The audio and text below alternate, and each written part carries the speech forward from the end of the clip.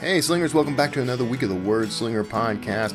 Now, could your family history be a source for your work? We're going to find out in this interview, so stick around. It's the Word Slinger podcast, where story matters. Build your brand, write your book, redefine who you are. It's all about the story here. What's yours? Now, here's the guy who invented Pants Optional, Kevin Tumlinson, the Word Slinger. Word Slinger. I am Kevin Tumlinson, the Word Slinger. I'm so glad you came around for another week of the Word Slinger podcast. Today I'm talking to author Jack Hirsch about his book Death March Escape, which is based on the history he uncovered when he started looking into his father's life, who was in concentration camps in Nazi Germany during World War II.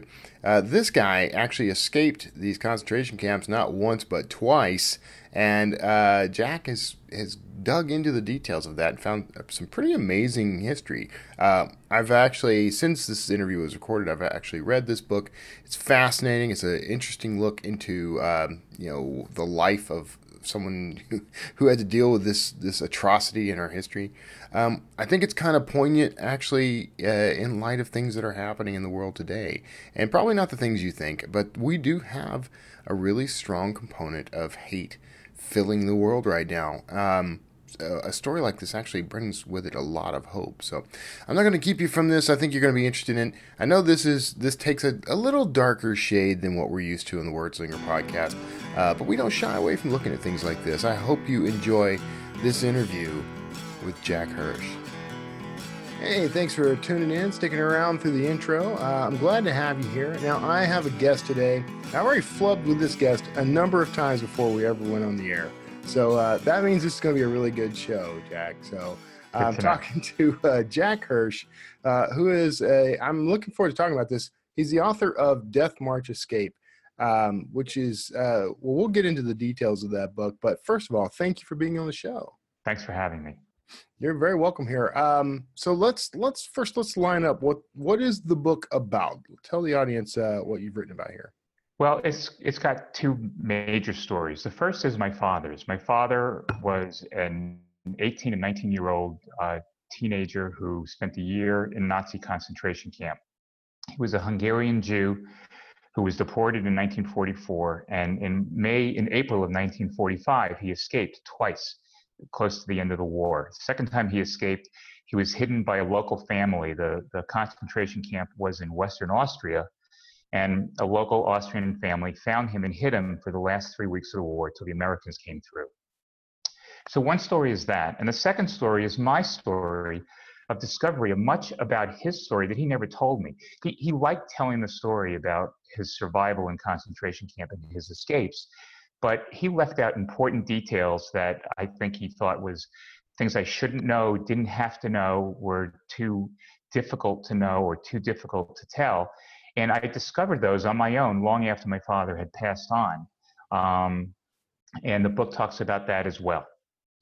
And that's and so you ended up going into kind of a research mode for your own father at that point then. That's exactly right. It was I am actually something of a researcher for a living, and I actually used those skills to learn about aspects of my father's time in the concentration camp that he never told us.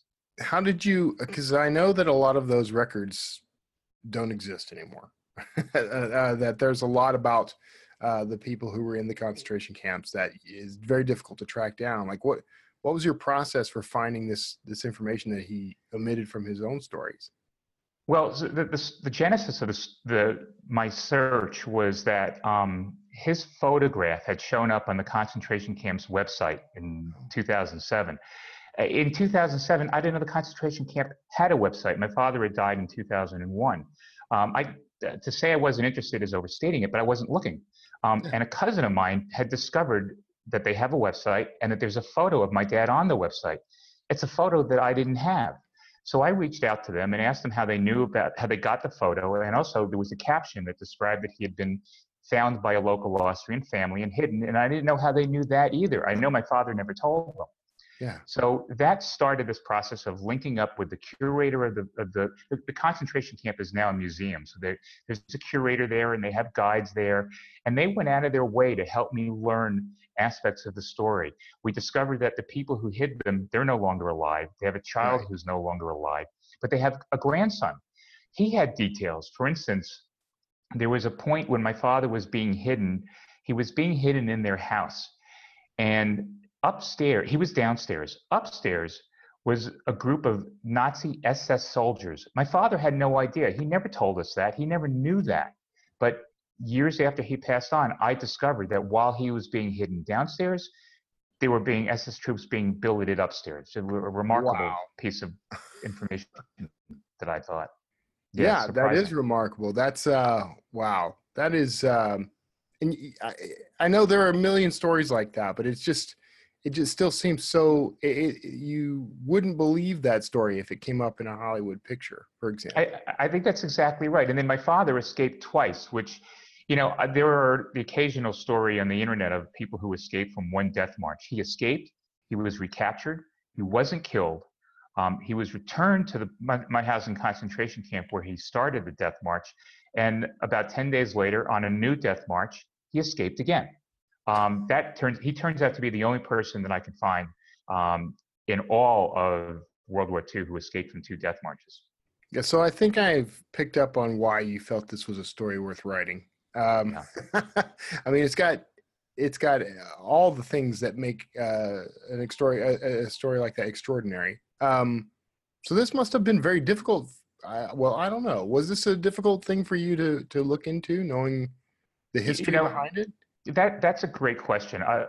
In the beginning, the answer to your question is no. I found it interesting. I found there was a distance that I kept. I knew my father's story my whole life. As I said, he actually liked to tell the story, or as I would tell people, if you escaped from the Nazis twice, you'd be telling people. So he told the story. He particularly liked to tell the story on the Jewish holiday of Passover. Passover is the time we commemorate the Jews escaping from Egypt. Well, my father has his own escape story of escaping from the Nazis. But the more I dug into his story, walking the grounds of the concentration camp, for instance, then it started to hit me. When I stood in front of a building called the Stone Crusher in his concentration camp, and the building is still there. The concentration camp actually, interestingly enough, is not there, but this building is. When I stood there and realized that 70 odd years earlier, my father stood on this same ground, weighing 80 or 90 pounds. This is a 160-pound, 5'11" guy. Right. And he had to work a 12-hour day, no matter the weather, no matter the day. Then it hit me. Combination of sadness and just it tugged at me. Sure. Yeah. So how much of the story had your father really shared with you? I mean, how deep did his details go? His story, he told his story in an interesting and engaging way. So he certainly told about the escapes, but of course, there's just no way to really explain how death-defying I think it was for him to bolt away from armed SS men in the instant they weren't looking. An example of something that he didn't tell me, when he got to the concentration camp, when he left his hometown, he was sent first to Auschwitz. All the Jews were sent to Auschwitz, and 90% of them were killed within hours of arriving there. He was then sent 4 days later onto Mauthausen in a 3-day train trip. When he arrived, Mauthausen is 1,500 feet up a hill. This is June. It was a very, very warm June. And they had a hike it's about 3 odd miles uphill after not eating for 4 days, after being in a boiling hot cattle car for 4 days. My father never said he had to do that. He said he got out of the cattle car and they had to take a shower. He never said, I got out of the cattle car, I walked 3.5 miles uphill, and then we were put into these showers. He just left it out. And it's conjecture as to why. Did he not remember? Did he not want to remember? Did he not want me to know? And I think it's the last of that. Yeah. Or it could be a combination of those things, because I can imagine that would be very difficult to revisit. No, that's exactly right. I think for a lot of his history in the concentration camp, I think a lot of times he just didn't want to go back there. Yeah. So what kind of man was he after this, though? I mean, Well, that's a great question. The kind of man he was is the kind of man that made me actually want to write the book. If you mhm, hear about and read about concentration camp survivors, they tend to be painted with the same brush. They're right, morose, they're downbeat, they never crack a smile, they never tell a joke. right, My father and the few friends that he had that were also survivors were interesting and funny and engaging. My father could tell a joke with the best of them and liked to. mm, He spoke 9 languages fluently, and could tell a joke in any of those languages. You would have no idea that he spent 11 plus months of his life in a Nazi concentration camp if you were just getting to know him. right, That's the kind of guy he was. right. So definitely the kind of guy who wouldn't fill you in on all the gory details for sure. I think, as I learned, I think that's exactly right. And there was another piece of the book, which of course is my story, and the fact that I never pushed him. You know, Right. he would describe something in the concentration camp, and I would never take it down the road of what was that really like? How did that really make you feel? It just wasn't where I ever wanted to go. And I think now that he's passed on, that was a mistake.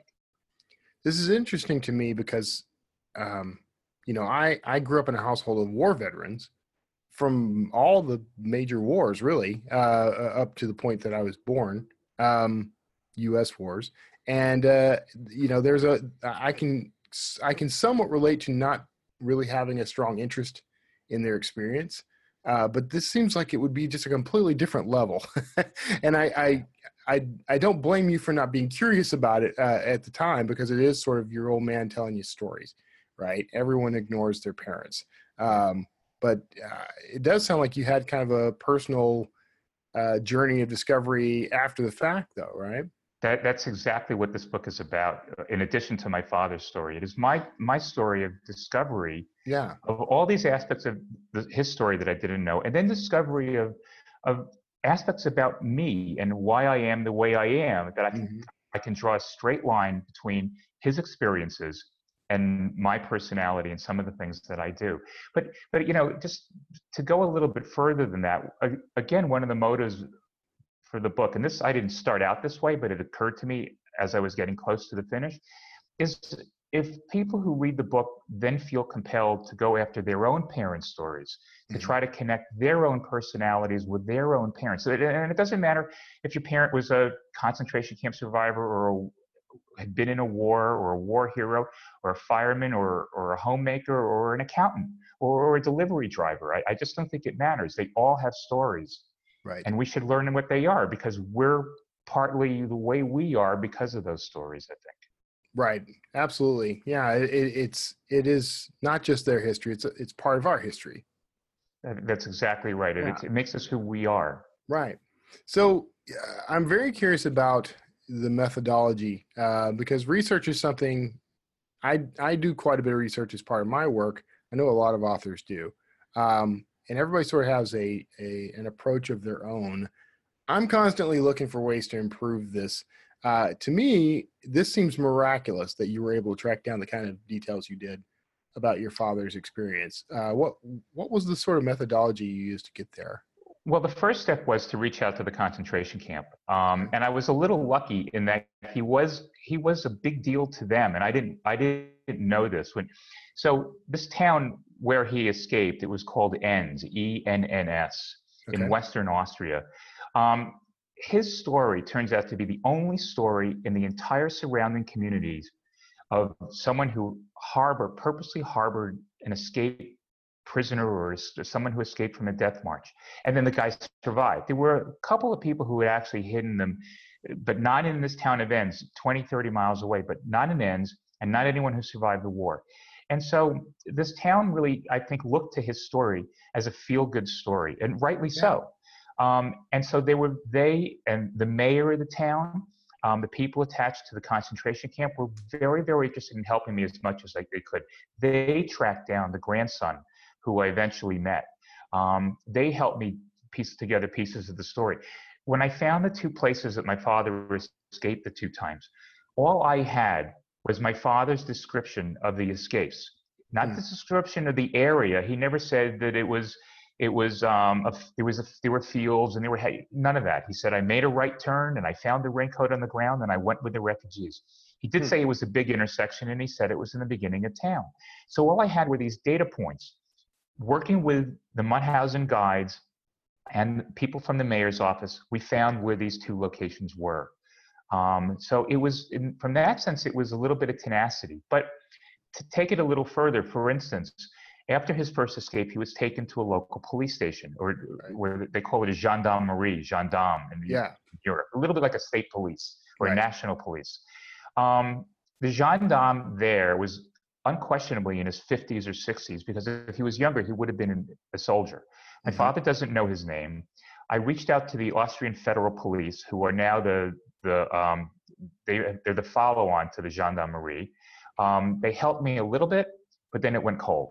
And they said that there was no records of who the gendarmerie were the gendarmes, were in April of 1945. I'm not sure I totally believe that, but it's a brick wall and I couldn't go any further. So that's the sort of thing I did to learn all I could about my father's experience. How cooperative were the people you encountered when you traveled to find this information? Remarkably so. Other than as I said, even the Austrian Federal Police helped me up to a point, and for all I know, they're right that they didn't have the records, but the people in town, the people attached to Mauthausen, did all they could to help me learn all I could find out. Yeah. Was there a sense that there was a sort of, did they feel obligated to do that? I mean, was there, what do you think was motivating them? I think there was a catharsis to it. I think in part, look, the people who work at Mauthausen, it's called Mauthausen Memorial now. The people who work there, they're almost exclusively not Jewish. Mauthausen was not a quote unquote Jewish concentration camp. And there weren't very many Jews there. These people have taken it upon themselves to make sure the world doesn't forget what happened, period, end of story. And so to the extent that they knew they were helping someone who was working on a book, at first I didn't know I was going to work on a book, but it was clear to me early on that I need to put this down in writing. Right. So knowing that there was an end game here really made them work pretty hard to help me uncover turn over the rocks that I was trying to turn over. Yeah. Wow. That's remarkable. So was all the research, everything that you did, was it primarily there in that region, or did you have anything stateside that you had to go through? Well, the stateside research was really the internet. There was a point when my father was in the hospital. He spent 18 months in a hospital after the war. He has a few photographs from his time in the hospital, and one of them was signed by an American officer. And I tried to track him down. I actually found his obituary. He died in the Bay Area. I can't remember when, but a number of years ago. And there was a listing of some of his relatives, and I hit up Facebook, every single person with a name remotely close to it. I got a couple people who wrote me back and said, no, it's not them. And that was a dead end there. I lost my train of thought on this question. That's okay.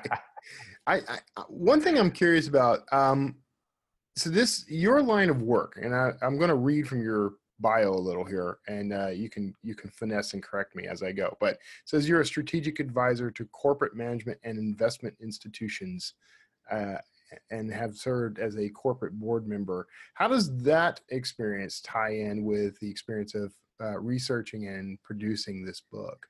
Well, I think to be good at what I do, you have to be methodical. You have to be good with numbers. Obviously, what I'm doing is not numbers based, but you have to be good at getting to the bottom line, to understand. With companies in trouble, the key to investing in them, or the key to advising them, is understanding what's gone wrong, and then beginning to formulate paths that would get them either to be fixed, or if they can't be fixed, and liquidated, to try to understand what they might be worth to the investment community. Well, it's that kind of skill applied differently that I had to use to try to learn my father's story. What I had was his words. What I had was, the basics. It was a question of getting underneath the hood and understanding what was really there, talking to people or doing research to try to understand what might really be there. Mm-hmm. I'll give you an interesting example that tied in a lot of my skills. Then about 5 days after my father was found by this family and was hiding in their house, he told them that they had to send him to a barn in their field. And the reason was they told him, it was a husband and wife. They told him that it was because they were then being required to billet SS troops. And that's the story my father said. But as I told you earlier, they'd had SS troops in the house all the way through. It turns out what was really happening is the fighting was getting close, and a friend of theirs, who happened to be a gendarme, not the same one, had warned them about the fact that they were harboring my father, move him out to one of their barns. And they owned a barn. They were not farmers, but they lived in a farm community. He was actually a brick mason, and he had a small brick mason company. The night my father went to this barn in the field, he got lost. Now, my father doesn't know how he got lost. You'd ask him every time, and he'd shrug his shoulders and say, how does anybody get lost? And he's 18 years or 19 years old. It's pitch black because there's a blackout, there's a wartime blackout. It was cloudy out, so the moon would be no help. It was as dark gets. But I went to Google Earth, and I could see the house, and I could see exactly where they were. And when he walked out the house, if he went right, he goes less than a quarter of a mile, and he gets to a main road. In fact, it was the main road that he had been on the death march. He's not going right because it had heavy military traffic at that time of the war. Right. If he went left, he went 100 yards. And again, you could see this on Google Earth. If he went left, he hit another intersection. If he went left again, I could see barns. If he went right, there was nothing but thousands and thousands of acres or hundreds certainly, of acres of field. And it's obvious to me he went right. When I actually got there, I tried to mimic at night what he did. And not only did I find that if I went right, I was thoroughly lost, I found that if I tried to dig myself out of being lost, I hit a stream. And my father spent a week by a stream. And there's no question in my mind that I stumbled on exactly where my father hid for nearly a week in the field by simply retracing his steps. Yeah, that's amazing. yeah, it was.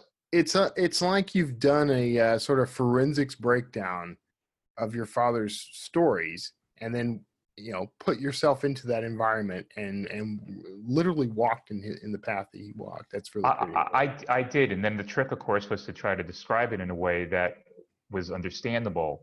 And I think I succeeded. Did you already know you were going to write the book when you made the trip? Not the first time, no. Okay. When I first went, I was pretty much of the point of view that I just needed to understand this story better. Yeah. And while I was there, it was clear to me that I needed to put this down in writing. I do write on occasion in my life as a researcher. Right. I know I have a little bit of writing talent. I guess it's up to the people who read my book to decide how little is little or how much is a lot. Right.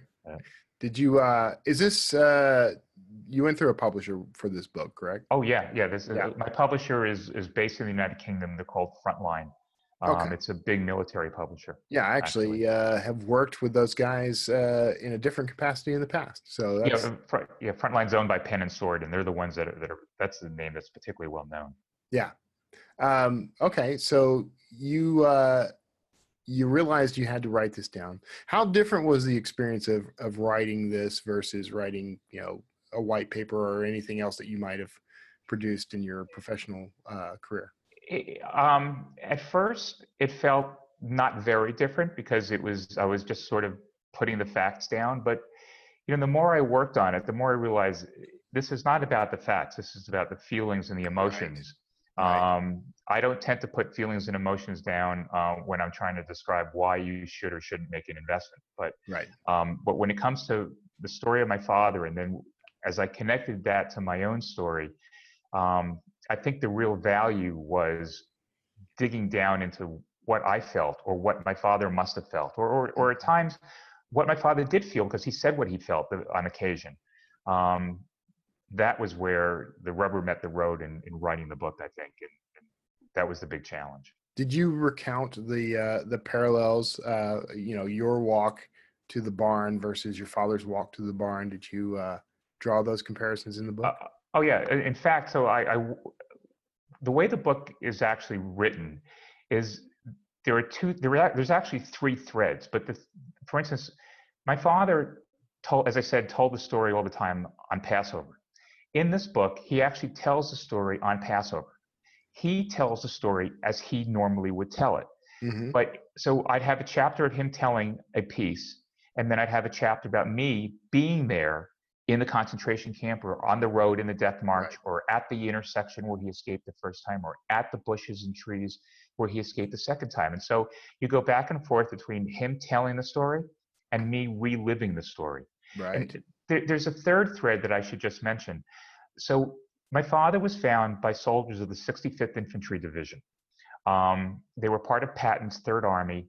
They came in to the town of Enns at 10:45 at night on May the 5th.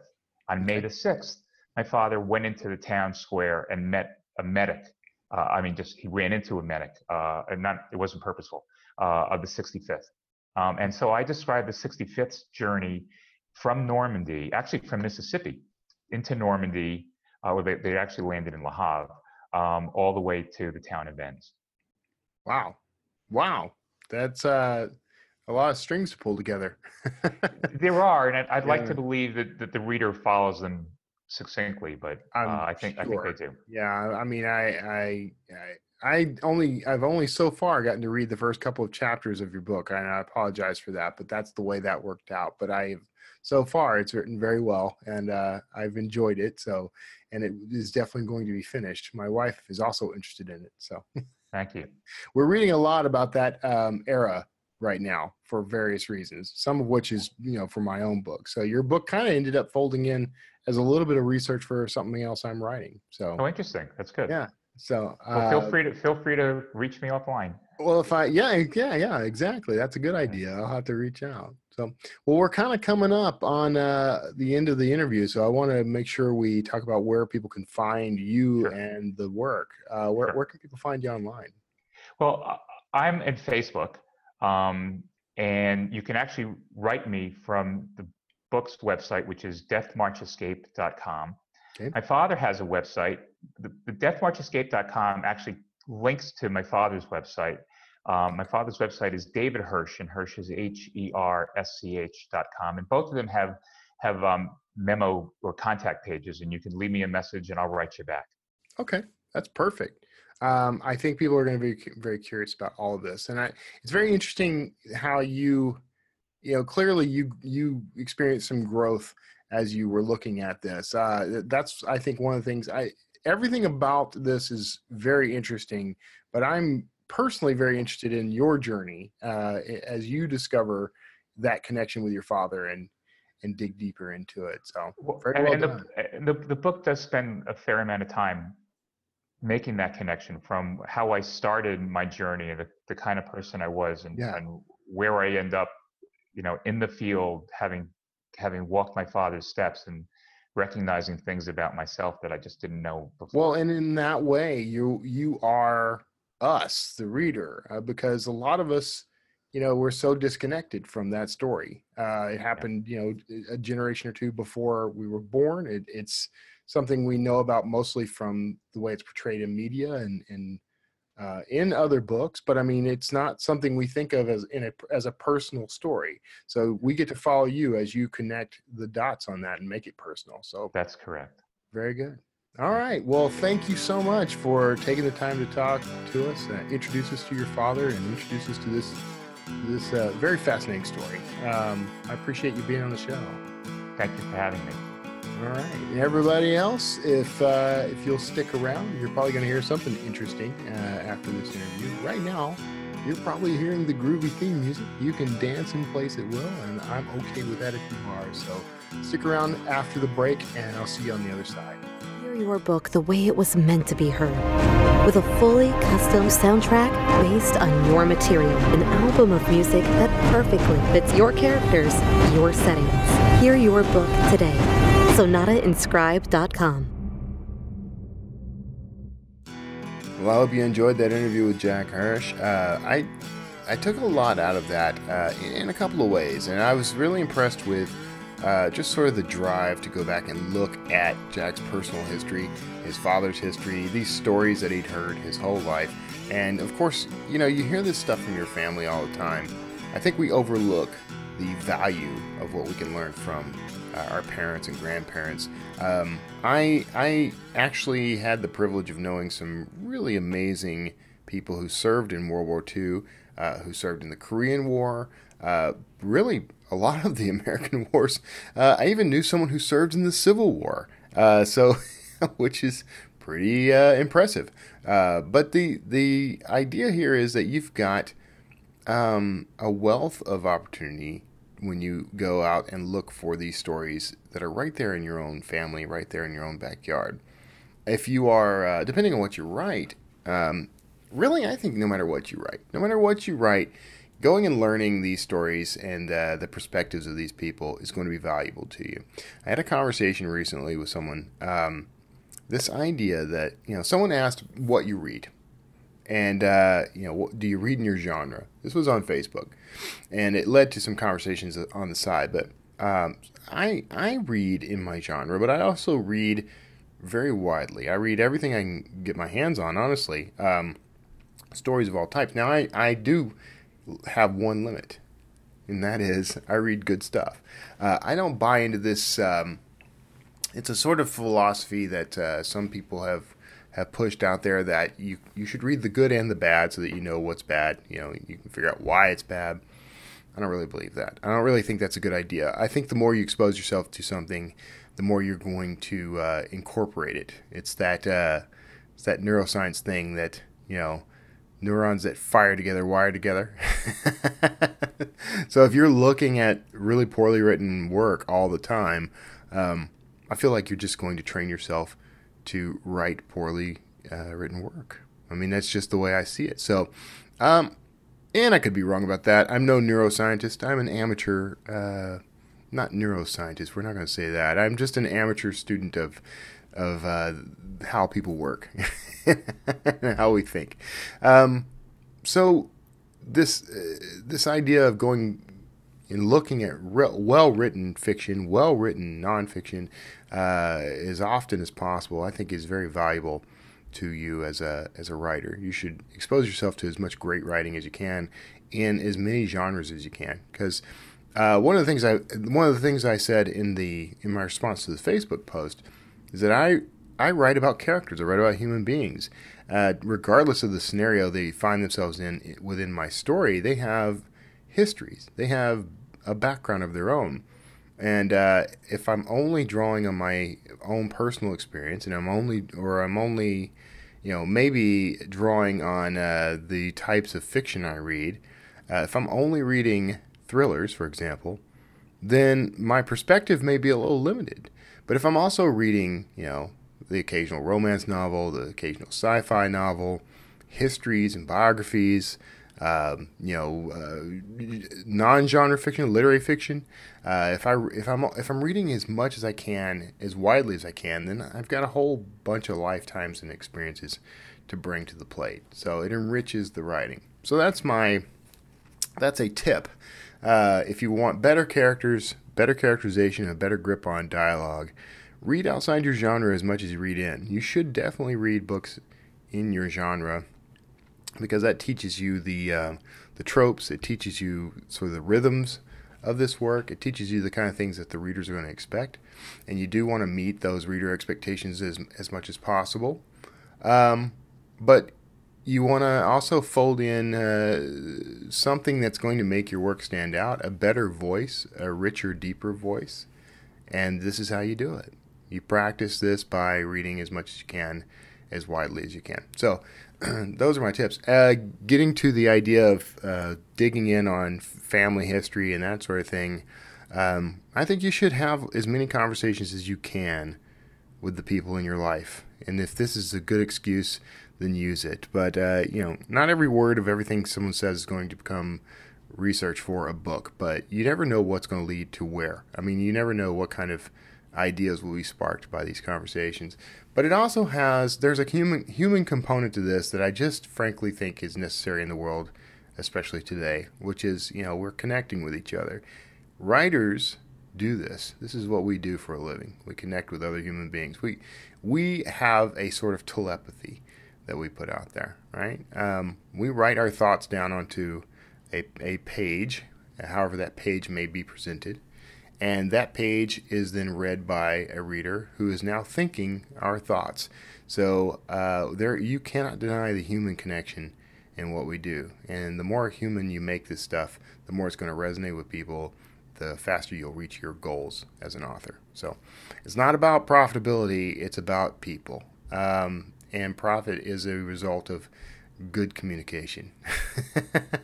Providing people with something that they find valuable enough to trade their dollars for and their time for. So that's my take on this interview. Jack was a great guest, and I'm happy to have had him on. Things that are going on in the Wordslinger world right now.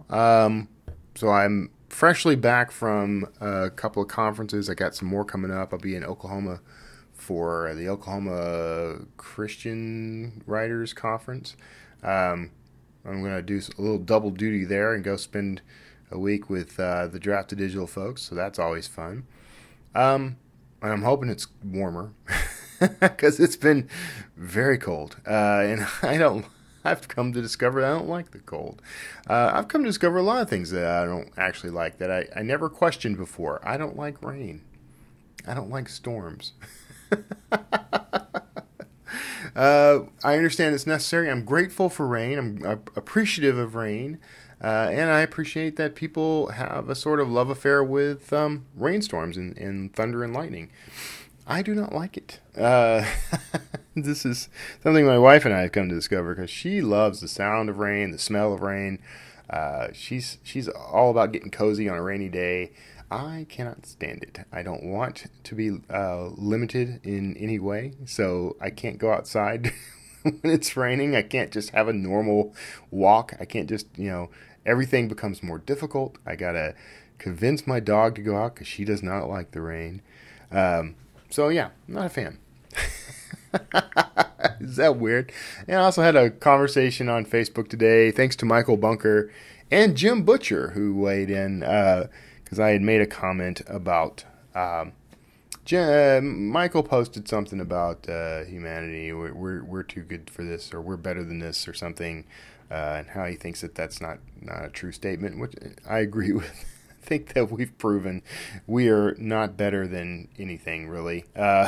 We, as a species, tend to do some pretty wretched things. But I made a cantankerous statement that I actually now think was maybe not quite accurate, because I had a view at the moment of humanity being a sort of horror and atrocity as a species, whereas people, individuals, and communities can be good. Humanity is a horror, I said. Jim Butcher weighed in on that, saying that he didn't believe that was true, and I think I agree. I don't think humanity is a horror, so I'm sorry about that. But I do think that some pretty horrible things have been happening lately. Some pretty horrible things have been pushed through in laws, state laws, and that sort of thing. I'm not going to go into them because I don't want to hear it. I don't want to hear from people justifying horror. I just don't. So anyway, that's neither here nor there. So we got that stuff going on in March. March is a good month for me so far. I hadn't even started yet, technically, for me. Today is the 28th, so if you're hearing this on March 1st, you're a day ahead of me. But I am. It's already looking like it's going to be a good month. February was a good month. Financially, a good month. Book sales were great. So the things that I'm doing, and I did an interview with Johnny Andrews on he's doing a summit. I chatted with him, and he was asking, he asked me some pretty interesting questions. One of them was how I manage to keep everything going, how I do what I do, the amount of stuff that I do. And it's a combination of things for me. I use my calendar for everything. Everything goes on the calendar. If it's not on the calendar, it doesn't exist. I've started recently using Trello, which I've told you about in the past. Trello helps me organize all the different silos of my life, and I have what I call my to-do/task list, which has basically a bucket for everything, every silo of my life. So there's my personal bucket, family. Those get combined, personal and family. The author bucket, the word slinger bucket, draft to digital, and written world, which is the overall business that I operate. And written world owns everything else that I do that isn't draft to digital. So there's all those silos, and then I have a task list, which is what I call my focus list. So it's not a to-do for today or anything like that. It used to be, but I've changed it. These are the things I am prioritizing over everything else. So these are the things I do first. And then I've got the buckets with all the ideas for things I need to do, tasks that need to be achieved. And you can put dates on these, due dates on all these. You can attach reminders. You can use labels. There's all kinds of ways to utilize Trello, and I highly recommend checking it out if you can. It's actually a fairly powerful task management tool. But and I've talked about all this before, but so that's how I keep things on track as far as what I do and how I stay productive. Of course, I write every day. That's a discipline. So I don't have to stay on track with that. I just have to stay within the discipline. I've already established what it is, so I just have to get up every day and do it.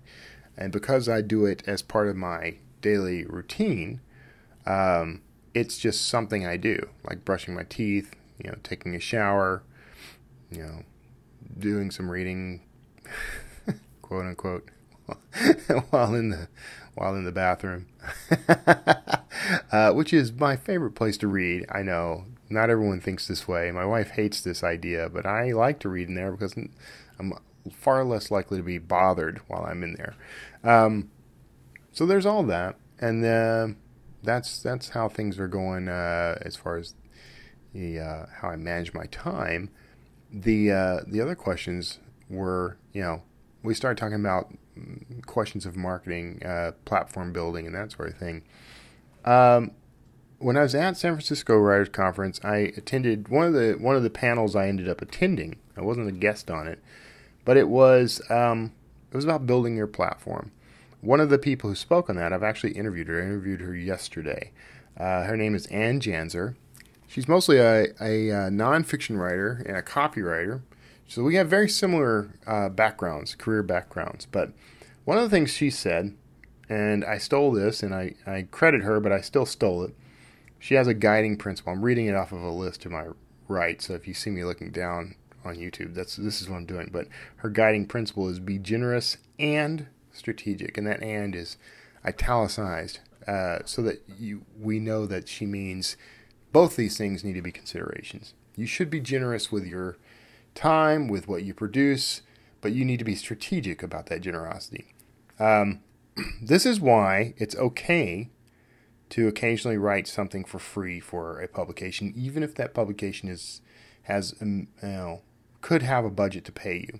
So, for example, Will Wheaton got irate with Huffington Post because they asked him to write a piece, and they wouldn't pay him.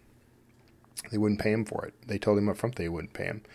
He got very irate, raised the issue, which I agreed with at first, and now I am reconsidering. And the issue was writers need to be paid for their work, and I agree 100%. I'm a writer. I want to get paid. But I also know that writing is one of those careers where if you haven't proven yourself yet, if you haven't created a body of work yet, then you have less credibility and people are less willing to take a risk on you. I think Huffington Post probably does have the budget to pay their writers, especially the bigger name contributors. Because I also don't buy into this, if you make lots of money elsewhere, you should be happy enough to give away your time. That's just ridiculous. To give away your time and work because you can take the hit. That's your choice to make. But someone should probably offer you money for the work because you've proven yourself. If you haven't proven yourself, doing some free work is a way to build up a portfolio and a way to gain some credibility. And I recognize how challenging that can be for some folks, especially if you're getting into writing, hoping to make a living from it right away, and you got nothing else going on. I understand. I was there. I spent years building a writing career, trying to make money off of my skills and my craft, until I really kind of cracked the code on finding clients. The code, by the way, was show them that you can do the work. It really comes down to that. Now, I'm talking about copywriting and maybe journalism, freelance stuff, but the same applies when you're trying to attract readers, when you're trying to attract people to buy your customers for your books, or whatever it is you're producing. You have to show them that you are reliable. You have to show them that you have some credibility in this industry. We indie authors love to throw around the phrase that we are free of gatekeepers, and that would be the agents and editors, the publishers who tell us whether or not we're worthy to be promoted to their audience. We like to build our own platform and have our own audience and be free of that. But even when we're building our own platform, we still have to show these people that we are someone they can trust. We have to build a relationship, and that's the cost of doing business here. And a lot of that means giving stuff away for free. We don't bat an eye when, or some people do, but we don't. We tend not to bat an eye when someone says, you should create something free to give to readers who get on your mailing list. I agree with this philosophy. I don't think it should be one of your books. I've changed my mind on that over the years. I used to give one of my books away for free, but now I don't do that, now, because those books have a market value, and I think readers are okay with paying for that. But the stuff that leads people into what they call your funnel, your marketing funnel, that stuff is extra. And you got to stop thinking of it as being free. It's free to them. For you, you are being paid with something other than dollars. You're being paid with a new relationship that you can nurture, a new friendship, okay, or a new possible customer. What you've got is opportunity. You're being paid in opportunities, and the opportunity is every person who gets on your list is a potential book sale. And if they're a potential book sale, they could be a potential read-through sale. So if you've got a series, you can start figuring out what each person on your list is worth in dollars by gauging how many books they will read in your series. Do they tend to read through? Do they tend to buy the next book in the series? And that's how you're getting paid. So in terms of like giving free work away, doing guest blog posts, for example, or doing a post on Medium or on Huffington Post or elsewhere, what you're being paid is discoverability and exposure. And the joke is, I can't pay my rent with exposure. That's true. I agree with you. You cannot pay by exposure. But this is where the second half of Anne's comment comes in. Because you are being generous, but you also have to be strategic. So, you can't pay your rent with exposure. Absolutely true. But what you can do is pay your rent with money that comes from that exposure. So if you're being strategic about how you produce this content and give it away, then that can lead to income. Some of the things I had recommended on this interview with Johnny, I stole a couple of these from Anne. One of the ones I stole from her was blog content. Okay, now I've been really poor about my blog in the past. Now I'm working on a whole new thing now. I will return to blogging. I'm almost ready to do it actually, and I may just pull the trigger slightly early. But the thing about blogging is, it has certain side benefits like search engine optimization. If you're writing about your topic, let's say you're a nonfiction writer, you're writing about the topic you're an expert in. Now you're generating keywords that may draw readers in to your website as a resource, right? If you're a fiction writer, it's the same thing. You can write short stories, you can write excerpts, post excerpts from your novels. You can do that sort of thing. The keywords will start bringing people in. But one thing you can do that Anne recommended, and I think is a very cool idea, is you can start writing book reviews and movie reviews that are tied to your, this is for the fiction authors, but it could work for the nonfiction as well, but it's tied to your topic. So as an archaeological thriller writer, I might write reviews of James Rowland's books, of Clive Cussler's books, Ernest Dempsey and Nick Thacker, people who are in this genre, other archaeological thriller writers, right? And you always want to make these positive. So if you didn't like it, don't review it. Okay? You don't have to lie. Just don't do it. Don't use negativity. Negativity doesn't bring you anything except more negativity, right? So write positive reviews. Share those reviews with the people you've reviewed. Put them out there as far and wide as possible. Tag them on Twitter. If you have their email address, email them.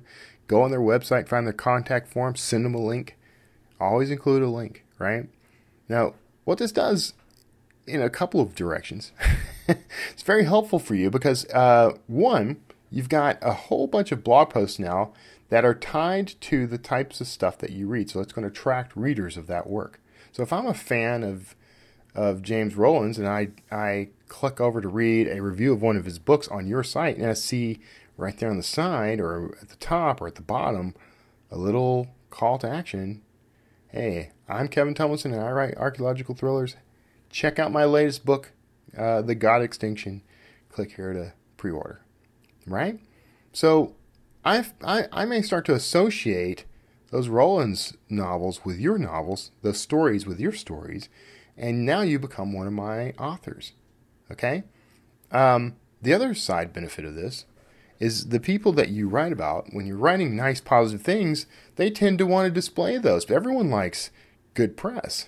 So if I'm writing about Ernest Dempsey's books, tell you how great those are, Ernie may just put links to that stuff on his website and in his newsletter and send his readers my way. So go check out this review of my book on this website. And they get there, and there's my CTA. It says God Extinction. It's available March 22nd. Go pre-order now. And if they have a good vibe about Ernie and they like the review they just read, they may go buy that book. Is it a guarantee? No. But it's free marketing. It's something that took you no more energy, effort, or time than to just read a book and write something nice about it. And you should be reading anyway, right? And we already discussed you should read in your genre. You should read outside your genre. Just fine. Even if something is outside your genre, the readers of that may like your work. As a good example of this, something I'm doing now. Because I do a lot of research for my archaeological thrillers, I have all this stuff in my head, and I have notes, and I have all kinds of material. And then when I read the book, it's like, what do I do with this stuff? This stuff is not worthless, but I'm not using it for anything anymore, right? So what you can do is, here's what I'm doing. With my mailing list, I stopped all the fancy marketing stuff on my mailing list. And I write a almost plain text email. It has a little bit of formatting. I usually put a single image in there. Most of the time it's like a cover for a book or something. And so what I'm doing is I'm saying, here is a fun historical fact that I learned in my research. And I write a short essay under, like 1,500 to no more. I think 1,500 words is probably about right. 800 to 1,500 words. You don't want to get super long in an email, but that you can push it when you're giving them something. The readers of my work like this stuff. As far as they're concerned, Dr. Dan Kotler is having a conversation with them about, whatever this historical fact is. So now I've written this essay. I send it to my list. They appreciate it. I tell them in every email, I say, hey, share this wide and far. Share this with family and friends. Anyone you think might be interested in history, let them know that this exists. Tell them they can get a free book when they sign, or free, yeah, it's free book. It's a short story, but I've built a book. I give it away for free to people who get on the list. They cannot get that book anywhere else. It's only available to people who sign up for my list. So now you have this material. I'm a big fan of repurposing as much as possible. So I'm taking this stuff and I'm now it can be a blog post, right? So that's a given. We already talked about blogging. As a blog post, it has value in that it can be words, search terms that people use to and stumble across my website and to come in, check out that blog post, maybe stick around, buy a book. I'm also creating a podcast around this material. So I read this essay, I set some music to it. Nick Thacker has Sonata and Scribe. You've heard it advertised in this episode. Last week we talked to him. If you didn't hear the interview with him last week, go check that out. Go search on wordslingerpodcast.com. Go search for Nick Thacker. He's the most interviewed guest on the show, I discovered. But the most recent one is using music, a musical score for your books. He has that business, Sonata and Scribe. It's sonataandscribe.com. A-N-D, sonataandscribe.com. He'll create an original musical score for your book or any other project you approach him with. So he's doing musical scores for this podcast that I'm going to release. So now I have a blog post. So let's go through what our assets so far. I have an email. So I have something that touches my list that is interesting to my list. That might be interesting to people they know, so they share it with people they know. I evangelize my list by asking them to go share. I have a blog post, which has search engine optimization value, SEO value, that when people are searching for certain terms, they may stumble across my website. It increases the odds, which is what marketing is. Marketing is about increasing the odds that people will discover your work. And then I turn that blog post into a podcast. So now I'm in a different medium and I'm reaching a different audience. The podcast will have both an audio and video version. The video version goes on YouTube and Facebook and anywhere else I decide to place video. And that has its discoverability. The audio version goes on iTunes and Stitcher and Google Play and everywhere that podcasts are distributed, and that has its reach. So now you can see I've got that's like 4 or 5 products out of this one effort. That's the way you should think. That's being strategic. So I'm being generous in that I'm giving that content away for free to my mailing list, but I'm being strategic in that I'm repurposing that content as many times as possible to reach as many people as possible. This is how you need to think of everything. So don't fret if I'm sorry about that, listeners. Don't fret if you are asked to contribute content to a publication or to anything that has a high volume of readers. Do not get offended. Take it for what it is. It's an opportunity. You can publish that story.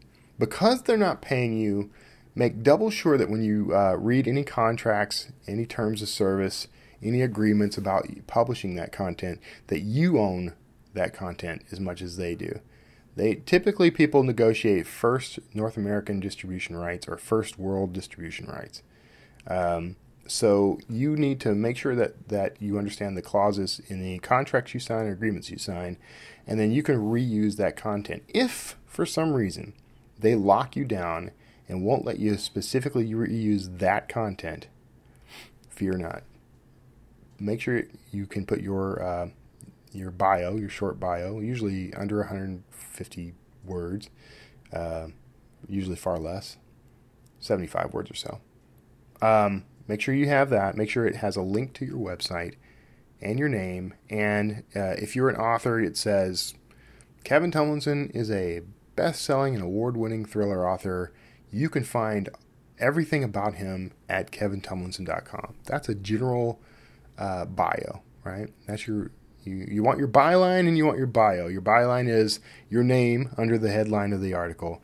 Your bio is the little blurb at the end of the article that tells people who you are and where they can find more about you. So you want that at a minimum. But if they lock you down and they won't let you reuse that content anywhere, if they somehow they now own copyright to that content, then this is your opportunity to get creative.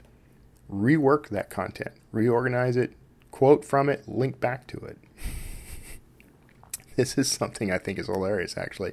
Write a new article based on that one, and then reference that article when you post it. Link back to it.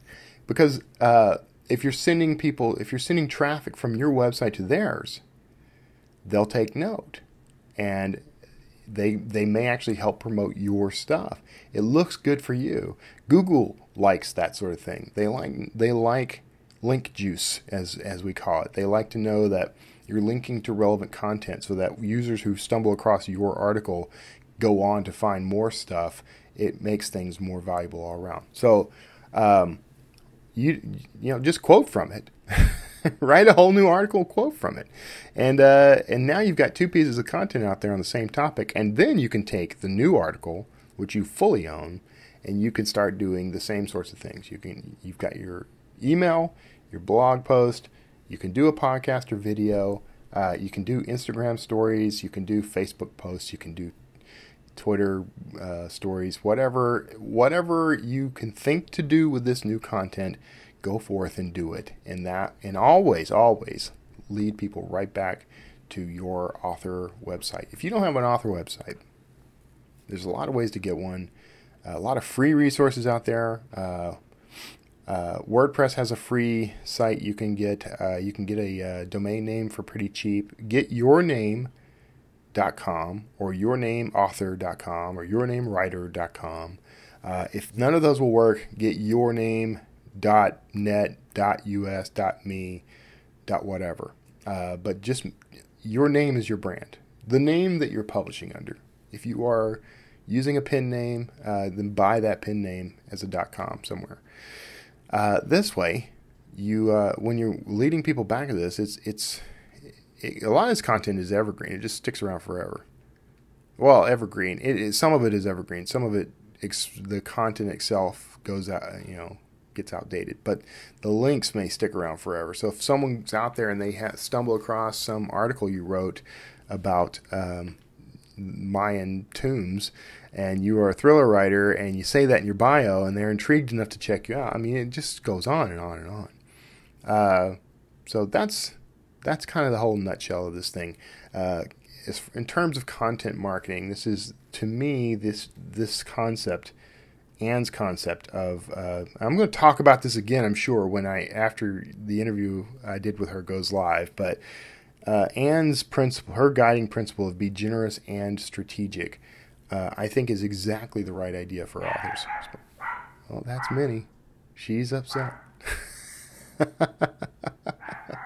She's saying, "You've gone on too long, Daddy, in this recording."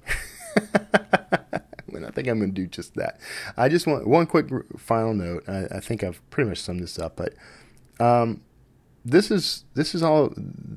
I talked about building your platform. How this relates to building your platform is I've been reading Jane Friedman's book, The Business of Being a Writer. I love how she sort of summarizes. I'm going to paraphrase because I don't remember the exact phrase. She summarizes your platform as your ability to monetize your writing. So if you are a freelancer, a journalist, a copywriter, whatever, it's your ability to make money from the writing that you're doing. If you're a novelist, if you're a short story writer, it's your ability to sell. It's how much of an audience you can reach now, right? This is your platform right now. My platform is I've got 10,000 people on a mailing list, or I've got 1,500 people subscribed to my blog, or I've got 30,000 people listening to my podcast, whatever, that's part of your overall reach. So that's part of your platform. So it's the ability to monetize your writing, and it's the amount of reach you have through various channels. And you sum total all that. I've got, for this show, there's like 40,000 downloads to this show each week. There's, a good 50,000 people who read the Drafted Digital blog that I write, that I produce.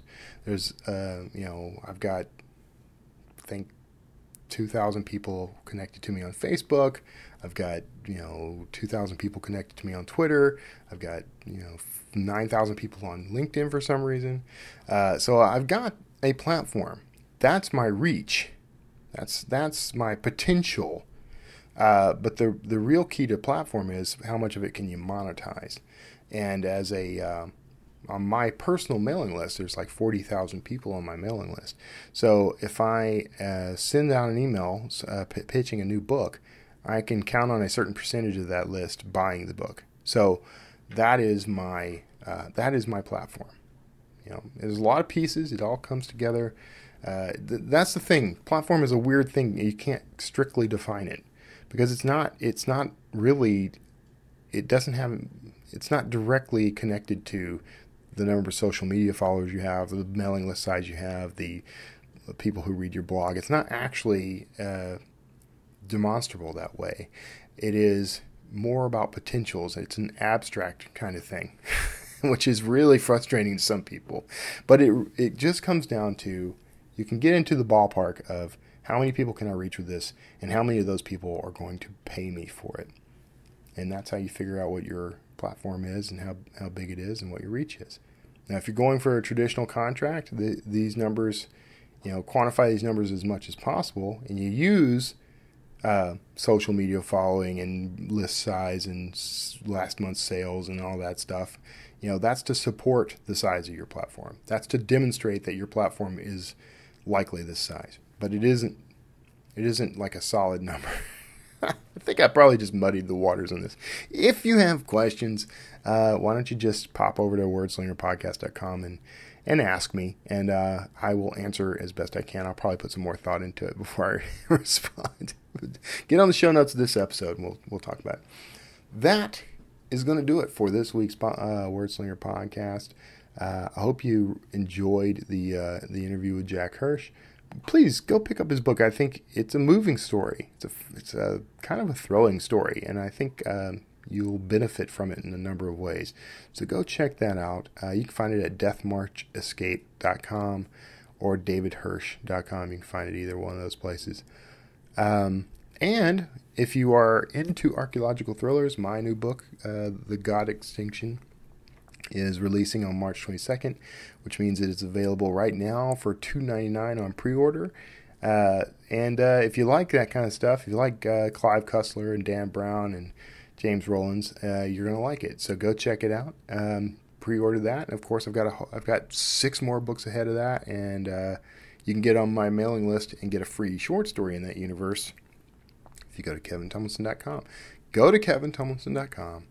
Check out everything I'm doing there. I don't always follow my own advice. My blog isn't up and running yet. I rebooted my blog. The new blog is just kind of sitting there waiting to run. I think I'm going to get started on that. And but you can see kind of some of the stuff I'm talking about. Some of the stuff I talk about as far as what I think are best practices. So hop over there, check it out. Let me know.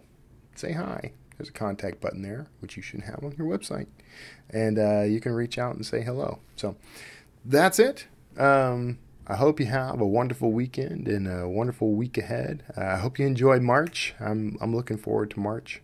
Got a lot of cool stuff going on. February was a great month. I think March is also going to be a great month. But take care of yourselves out there. God bless you. Thank you for tuning in. I'll see you all next time. Hey, thanks for tuning in to the Wordslinger Podcast. Now, you can support this show by visiting wordslingerpodcast.com. That's where you're going to find back episodes, books by me, and links to anything and everything Wordslinger. And be sure to subscribe to this show on iTunes, Stitcher, YouTube, and anywhere else fine podcasts are sold. I'm Kevin Tumlinson. Thanks for tuning in. We'll check you next time. Word Slinger.